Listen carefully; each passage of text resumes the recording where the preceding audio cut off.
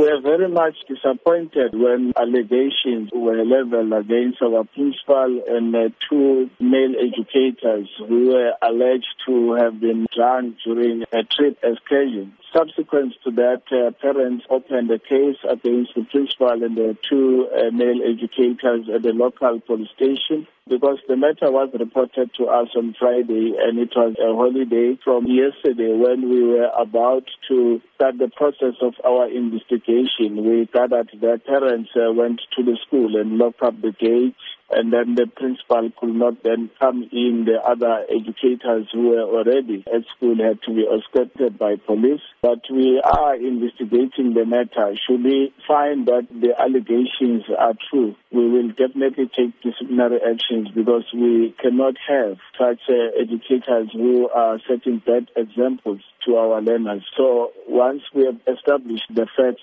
we'll then be able then to come up with a way forward. But we want to emphasize that if this is true, definitely we are going to take disciplinary actions. What support is being offered to the children at the school? Our psychologists are also involved in terms of them getting the statements from the learners, because for now we are not dealing with the fact, but we are dealing with allegations. The second inspector is also dealing with the matter. How concerning is this incident? We are very much disappointed because this is one of our best run schools in terms of results. We've always been making an example of the leadership and management of that school, referring to it when addressing even workshops and other schools to then say they must go to that school to observe some of the best practices.